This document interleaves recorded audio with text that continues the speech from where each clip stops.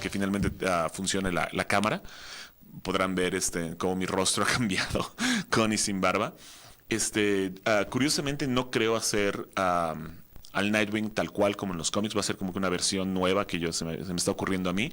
Por la simple y sencilla razón de que para utilizar ese cosplay de Nightwing es pura licra. Si no estoy en 15% de grasa corporal o menos, me rehúso a usar ese traje porque no me puedo esconder por ninguna parte, no hay capa, no hay nada.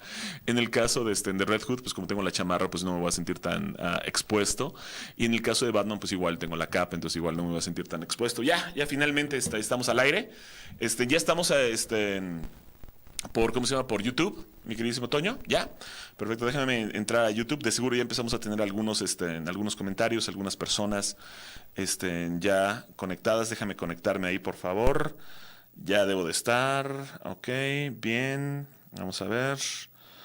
Un segundito. Nomás quiero. Ok, ya debe de estar acá. Perfecto. Ya estamos, ponemos pausa. Vamos a tener ok, ya estamos listos. Y ya se empezaron a conectar las personas en el chat. Muchas gracias. Cualquier duda, comentario, pregunta, lo que ustedes quieran saber, lo que ustedes necesiten comunicarme a mí, lo pueden hacer otra vez, obviamente a través de nuestro chat en nuestro canal. Pero bueno, ¿qué les parece si ya empezamos el programa tal cual como debe ser? Mi querido Toño, por favor, mándanos a nuestra primera imagen del día de hoy. No solo es el mes de Batman, septiembre, no solo se celebró el 17 de septiembre, el día de Batman.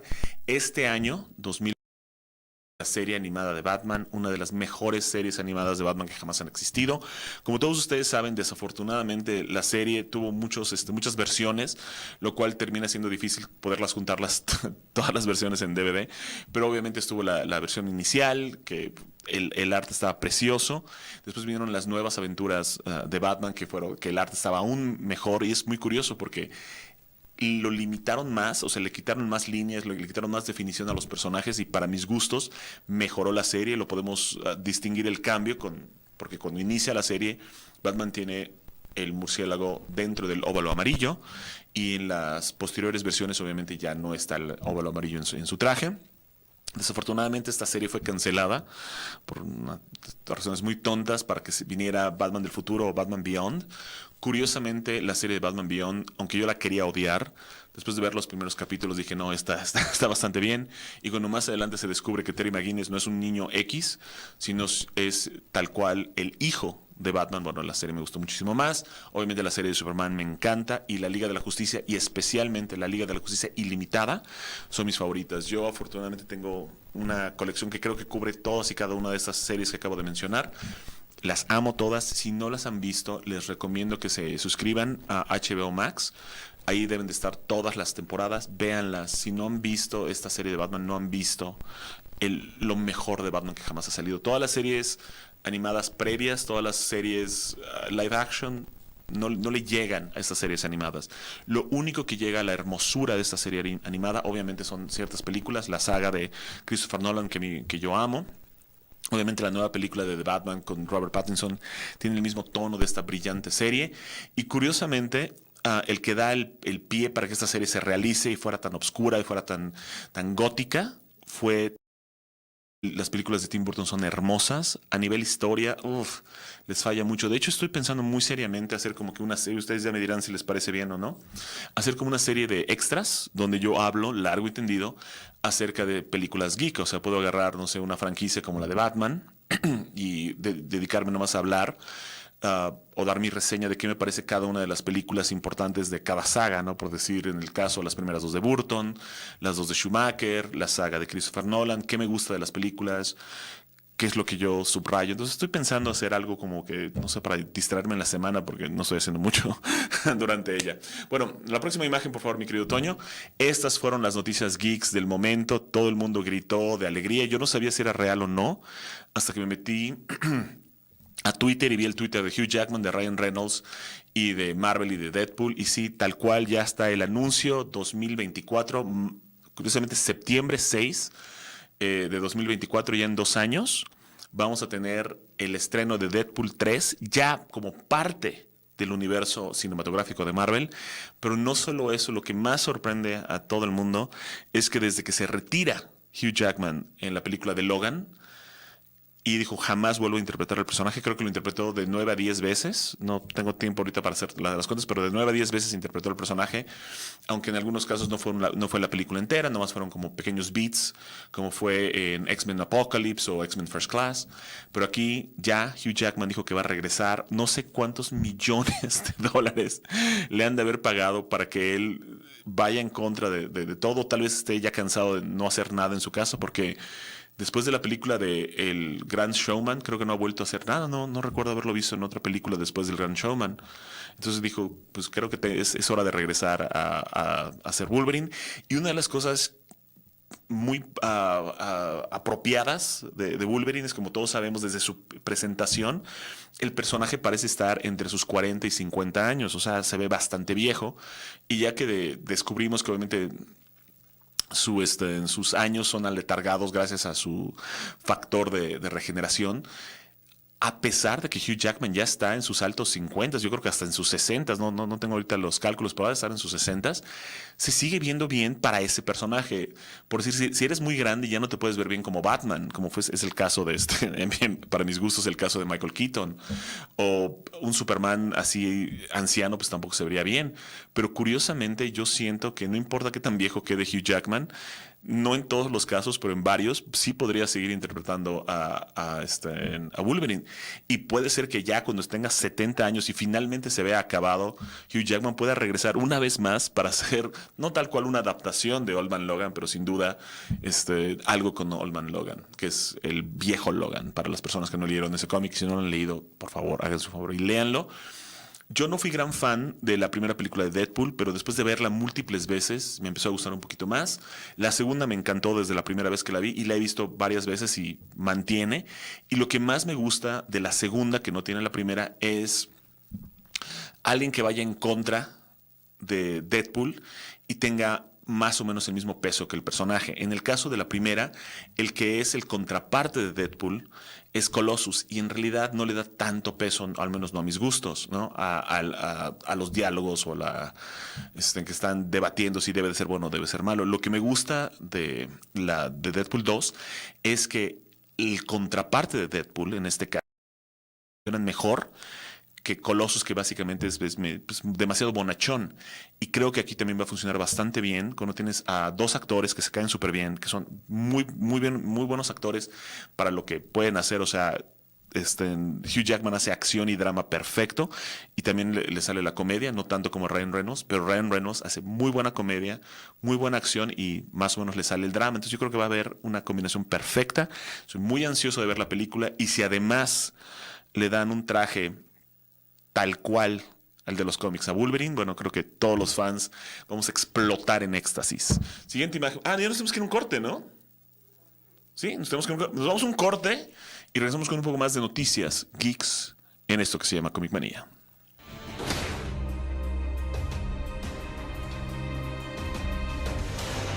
El fascinante universo de los cómics.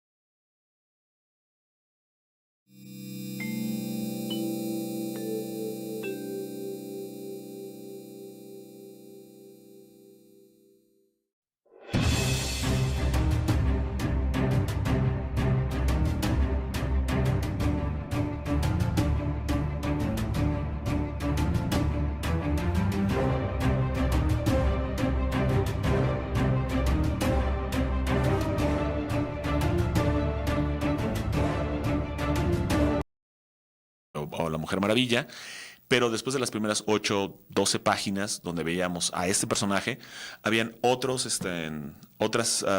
historias con diferentes personajes.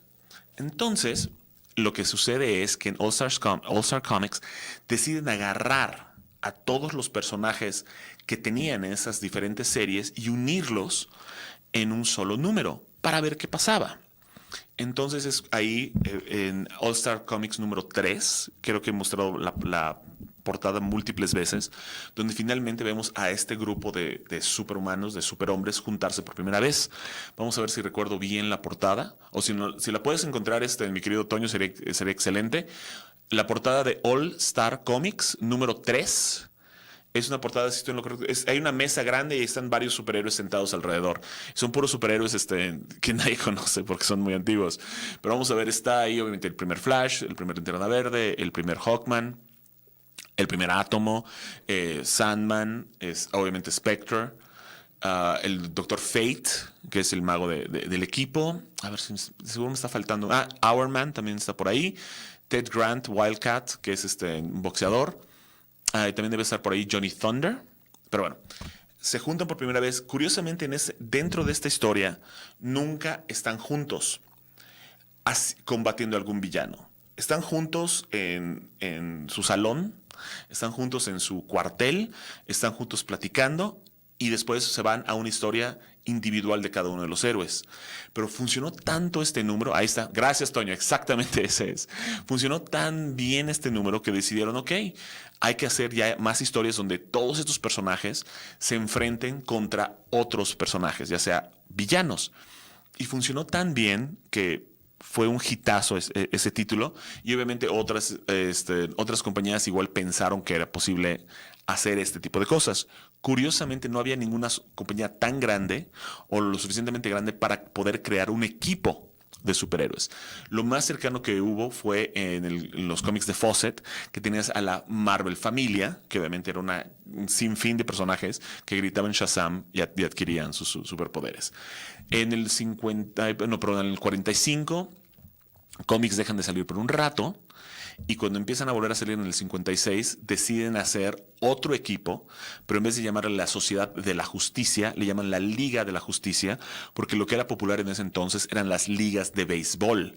Entonces querían hacer algo un poquito más moderno, entonces agarran al segundo Flash, al segundo Linterna Verde, Batman, Superman, la Mujer Maravilla, la segunda Mujer Maravilla obviamente, y obviamente Martian Manhunter, y los juntan todos en esta nueva agrupación llamada la Liga de la Justicia y se vuelve tan exitosa que de ahí se basa Martin Goodman para decirle a Stan Lee que crea los Cuatro Fantásticos y después de crear los Cuatro Fantásticos salen de ahí los Avengers, salen de ahí los X-Men, pero si no hubieran existido los miembros de la Sociedad de la Justicia de América, nunca hubiera existido la Liga de la Justicia de América y por ende nunca hubiera existido los Cuatro Fantásticos que dan inicio al mundo Marvel, al universo Marvel.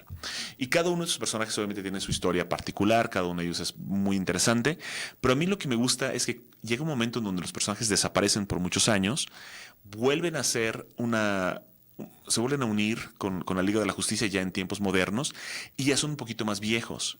Y como son más viejos, tienen un poquito más de colmillo y pueden asistir, ayudar y ser mentores de esta nueva gama de superhéroes. Entonces ahorita cuando se enfrenta Linterna Verde con alguien puede recurrir al primer Linterna Verde y platicar acerca de eso, que le enseñe a ser un mejor superhéroe y cosas así que me llamaron muchísimo la atención de cómo estos personajes antiguos podían ayudar a los nuevos personajes a ser mejores héroes.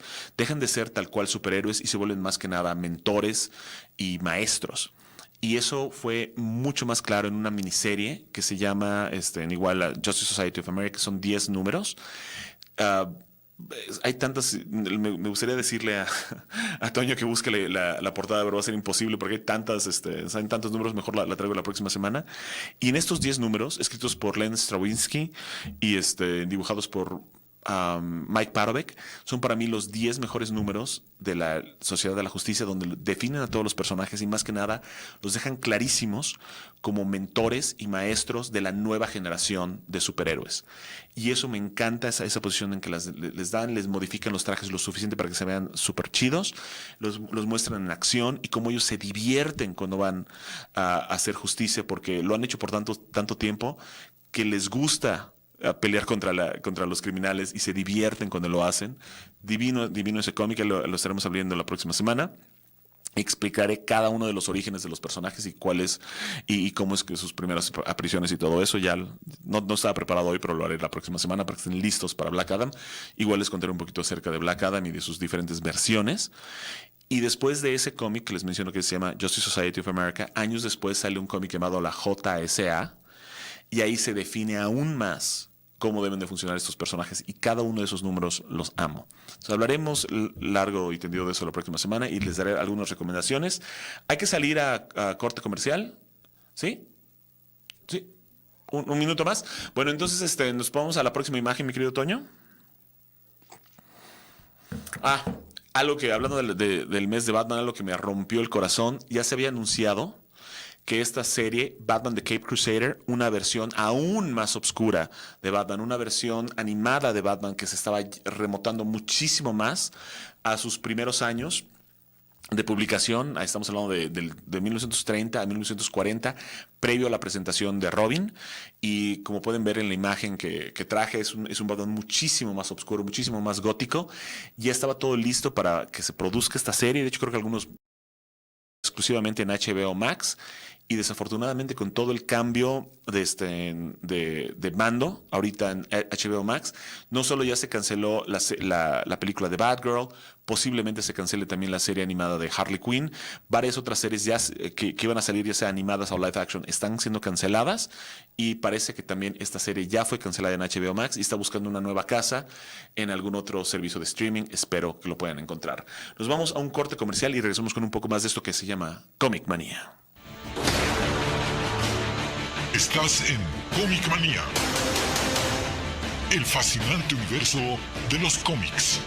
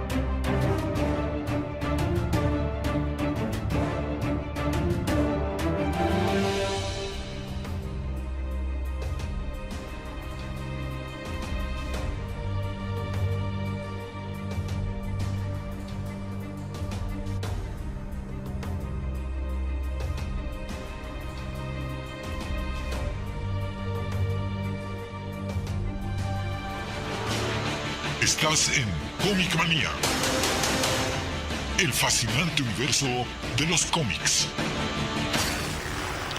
Listo, ya estamos de vuelta en esto que se llama Comic Manía. Vamos a ver si tenemos algún mensaje más. Es que se está trabando el internet, o sea, no puedo ver bien si está saliendo bien el programa y si estoy recibiendo algún tipo de mensaje de parte de ustedes. Vamos a ver. Es un poquito lento en mi internet, pero bueno, vamos a la siguiente imagen, mi queridísimo Toño. Pero qué tristeza, esa serie animada tenía yo mucha esperanza de que se iba a poner bastante bien, pero ¿qué le vamos a hacer? Polo Crown nos dice, algo tarde, pero ya aquí escuchando el mejor programa de cómics del universo, claro, muchísimas gracias. Santos Abraham dice, pero que no, los Cuatro Fantásticos son más como los Challengers of the Unknown. No son más como los Challengers of the Unknown, son los Challengers of the Unknown. La diferencia obviamente es que los Challengers of the Unknown fueron creados obviamente para DC, creados por Jack Kirby, y no recuerdo si tuvo alguien que lo asistiera con la historia. Puede ser que haya sido Joe Simon, pero no estoy muy seguro, pero sin duda el creador fue Jack Kirby.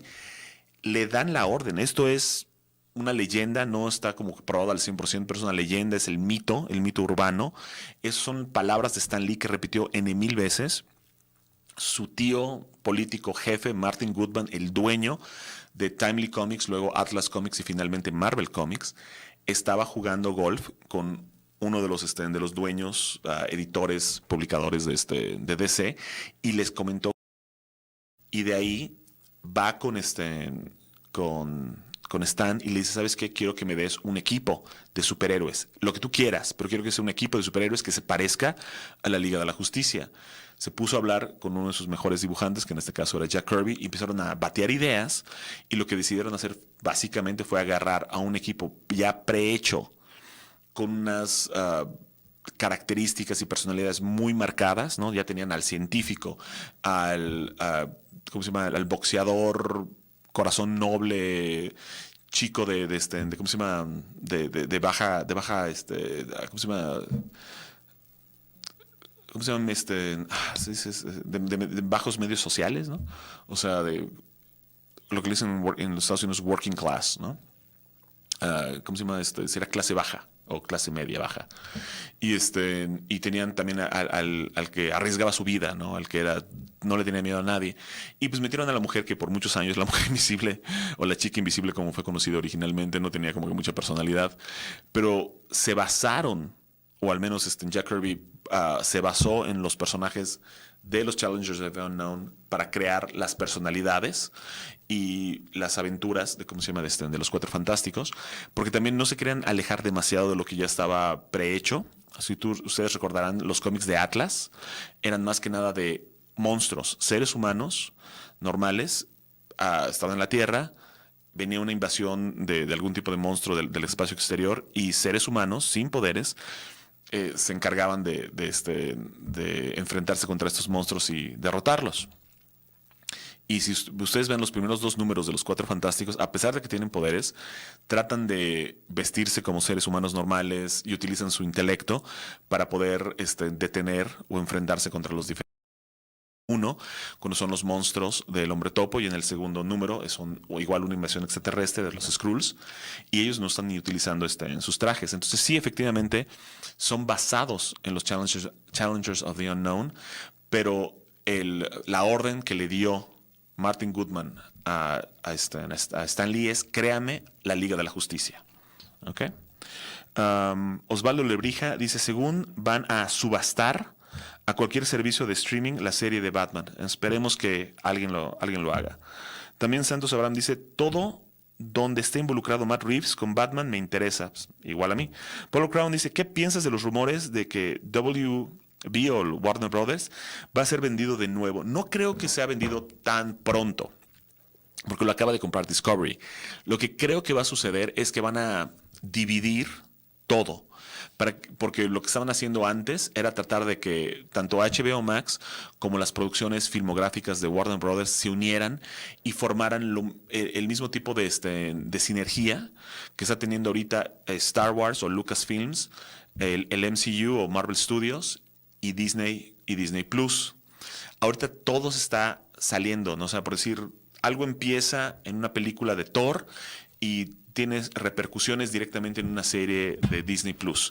Lo mismo con Lucasfilm. Está pasando algo en alguna de las animaciones de Lucasfilm y tiene repercusión en alguna de las películas, ¿no? Como fue lo que sucedió con la película de Solo, que es una continuación del personaje de Darth Maul ¿cómo se llama? De The Clone Wars, o lo que acaba de suceder con la serie de Ben Kenobi, que es una continuación de las precuelas. Entonces, yo siento que más que nada es lo que querían hacer previamente con HBO Max y Warner Brothers, y ahorita ya se separó y cada quien está haciendo como sus propias cosas. Entonces, yo creo que nadie sabe lo que va a pasar, pero no creo que la vendan tan pronto porque acaba de suceder. La siguiente imagen de las noticias, mi querido Toño, por favor. Ya se anunció que nuestro buen amigo, aquí saben, en los 2000, que fue 2003, 2004, por ahí, salió una película de John Constantine o Constantine, donde Keanu Reeves interpreta al personaje. Esa película no me gustó para nada porque aunque a mucha gente le gusta, siento que simplifica muchísimo al personaje. El personaje de Constantine debe de ser, no, John Constantine debe ser rubio, debe ser un fumador, debe de ser totalmente amoral. Y ese tipo de cosas no las vi en la interpretación de Keanu Reeves. Básicamente lo hacen un simple y sencillo exorcista. Y yo sentí que el personaje era mucho más complejo que eso. Y no me gustó él para el personaje. Pero a mucha gente le gusta la película. Y hay algunas personas que dicen que si la ves ahorita y sabes que se está alejando de los cómics, la puedes disfrutar. Yo solo la he visto una vez. Tendré que verlo una segunda vez para ver si sí o no. Uh, Regresa a él, la película es Constantine 2, todavía no tiene fecha, pero ya fue anunciada. Y lo único que me gusta de esto es que vamos a tener ya una mejor versión de Constantine que la que tuvimos en la serie de Sandman de Netflix, que ese personaje de Joanna Constantine lo detesté con toda mi alma y todo mi corazón. Y también por un breve momento terrible, en HBO Max iba a haber una serie de Constantine y aparentemente iba a ser un actor negro el que lo iba a interpretar, y eso, bueno, entre tener un actor negro y tener a Keanu Reeves, neta, prefiero a Keanu Reeves. Entonces, qué bueno que nos estamos yendo por ese camino. Yo sé que mis palabras son controversiales y no me importa. Cancélenme de Twitter si quieren. Siguiente imagen, por favor. Y también obviamente en octubre, creo que es octubre 20, si estoy en lo correcto, finalmente se estrena Black Adam. Es muy curioso, yo tenía mucha esperanza de esta película con lo poquito que habíamos visto. Me gustó lo que mostraron en San Diego Comic Con, pero mientras más he visto los trailers completos, en serio me da un poquito de miedo. No me encanta Hawkman, obviamente. Me encanta Pierce Brosnan como Doctor Fate. Me está gustando lo poquito que hemos visto de Cyclone. Me está gustando lo poquito que hemos visto de Atom Smasher. Neta, no me está encantando Hawkman. Son mis personajes favoritos, pero el actor que encontraron para interpretarlo, neta, no me late. Y no tiene que ver con su y su color, porque el personaje reencarna. Entonces, si lo matan en esta película, reencarnará como debe de ser en la próxima. Pero no sé si The Rock en serio se comprometa al 100% a ser un personaje malévolo, villano, como debe de ser el personaje de Black Adam. Ya lo veremos, pero bueno, no emitiré una reseña o una opción hasta ver la película, que ya próximamente se viene, y la próxima semana les prometo hablar acerca de la Sociedad de la Justicia. Siguiente imagen, por favor. Eso obviamente es tiro al caso. Hellraiser. Dios mío. Hablando de cambios de etnias y sexos nomás para meter diversidad. Yo nunca fui fan de las películas de Hellraiser.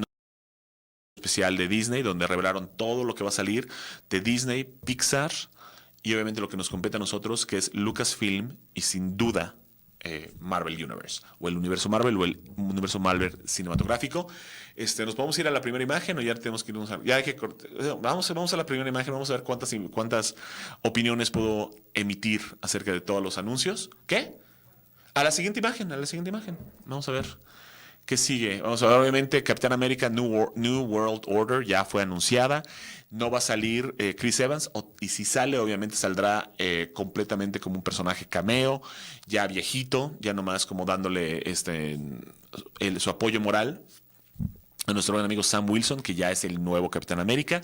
Por lo que yo veo, se va a estar enfrentando contra neonazis o a alguien que quiere como que tirarla, ¿cómo se llama? Tirar el orden normal que estamos ahorita viviendo en los Estados Unidos, bueno, en el mundo entero. Y pues obviamente en los primeros números de Sam Wilson como Capitán América, se enfrenta a los Hijos de la Serpiente, que es un grupo de neonazis, es básicamente el Ku Klux Klan versión Marvel, porque no pueden utilizar a un grupo de gente real, tuvieron que crear los hijos de la serpiente. Posiblemente ellos sean los malos y también van a presentar a un personaje dentro de esta película. Se me olvida quién es. Ay, no puede ser que se me ha olvidado.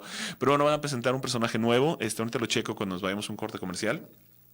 Va a ser entonces, yo le tengo esperanza. Me gustó mucho la serie de Falcon y Winter Soldier. Sentí que fue bastante orgánico cómo es que Sam adquiere el escudo y adquiere el manto de Capitán América. Y cuando él se vuelve el Capitán América, en realidad no me molestó. Para mis gustos, Steve Rogers es Capitán América, pero dentro del universo Marvel no me molestó tanto. Y sí, uno de los personajes, se me olvida su nombre, pero uno de los personajes que aparece en la serie de Falcon y Winter Soldier es un chico latino. Él se volverá el nuevo Falcon. En el cómic ya sucedió. No me gusta el traje que tiene en el cómic. Espero que le den un mejor traje en la película, pero va a ser bonito ver al Capitán América y Falcon, y ahora interpretados por diferentes personajes, y eso le va a dar una nueva dinámica. Yo no sé, de todas las películas del MCU, las que más me han gustado en general han sido las del Capitán América. Entonces puede ser que estas igual logre mantener ese nivel. Las que están cayendo muchísimo de mi gracia son las de Thor. Siguiente imagen, por favor. Y como todos ustedes saben, ya va a salir Black Panther. Ya se anunció múltiples veces la Black Panther Wakanda Forever, Black Panther 2 Wakanda Forever. Hasta de este momento no sabemos quién va a ser la nueva Pantera Negra. Obviamente mucha gente apuesta que puede ser Shuri, ya como fue en los cómics, la hermana de T'Challa podrá tomar el manto. Yo particularmente veo a estas tres chicas como posibilidades para hacer la nueva Black Panther, que es Nakia, que es la novia, Shuri, que es la hermana, y Okoye, que es la protectora de T'Challa, y ninguna de ellas creo que le haría, tiene la capacidad o tiene la fuerza de carácter o el carisma para ser el nuevo Black Panther. Yo personalmente sí me gustaría que busquen la manera de que Killmonger regrese y que él se vuelva el nuevo Black Panther. Hasta este momento no se ha revelado qué va a suceder, pero bueno, próximamente lo veremos, porque esta película sale este año, y lo más triste es que desafortunadamente un actor mexicano llamado Tenoch Huerta va a interpretar a Namor, y nada de lo que estamos viendo me está gustando. Espero que me sorprenda para la película y yo esté totalmente equivocado. Nos vamos a un corte comercial y regresamos con un poco más de esto que se llama Comic Manía. Estás en Comic Manía, el fascinante universo de los cómics.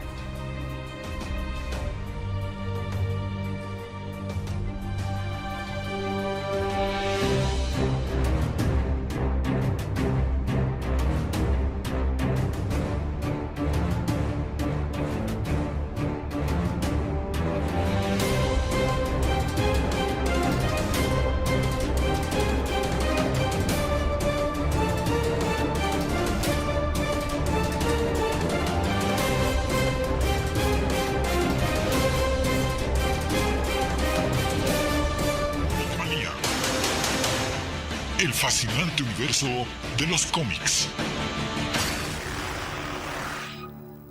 Listo, damas y caballeros, ya estamos al final de esto que se llama Comic Manía.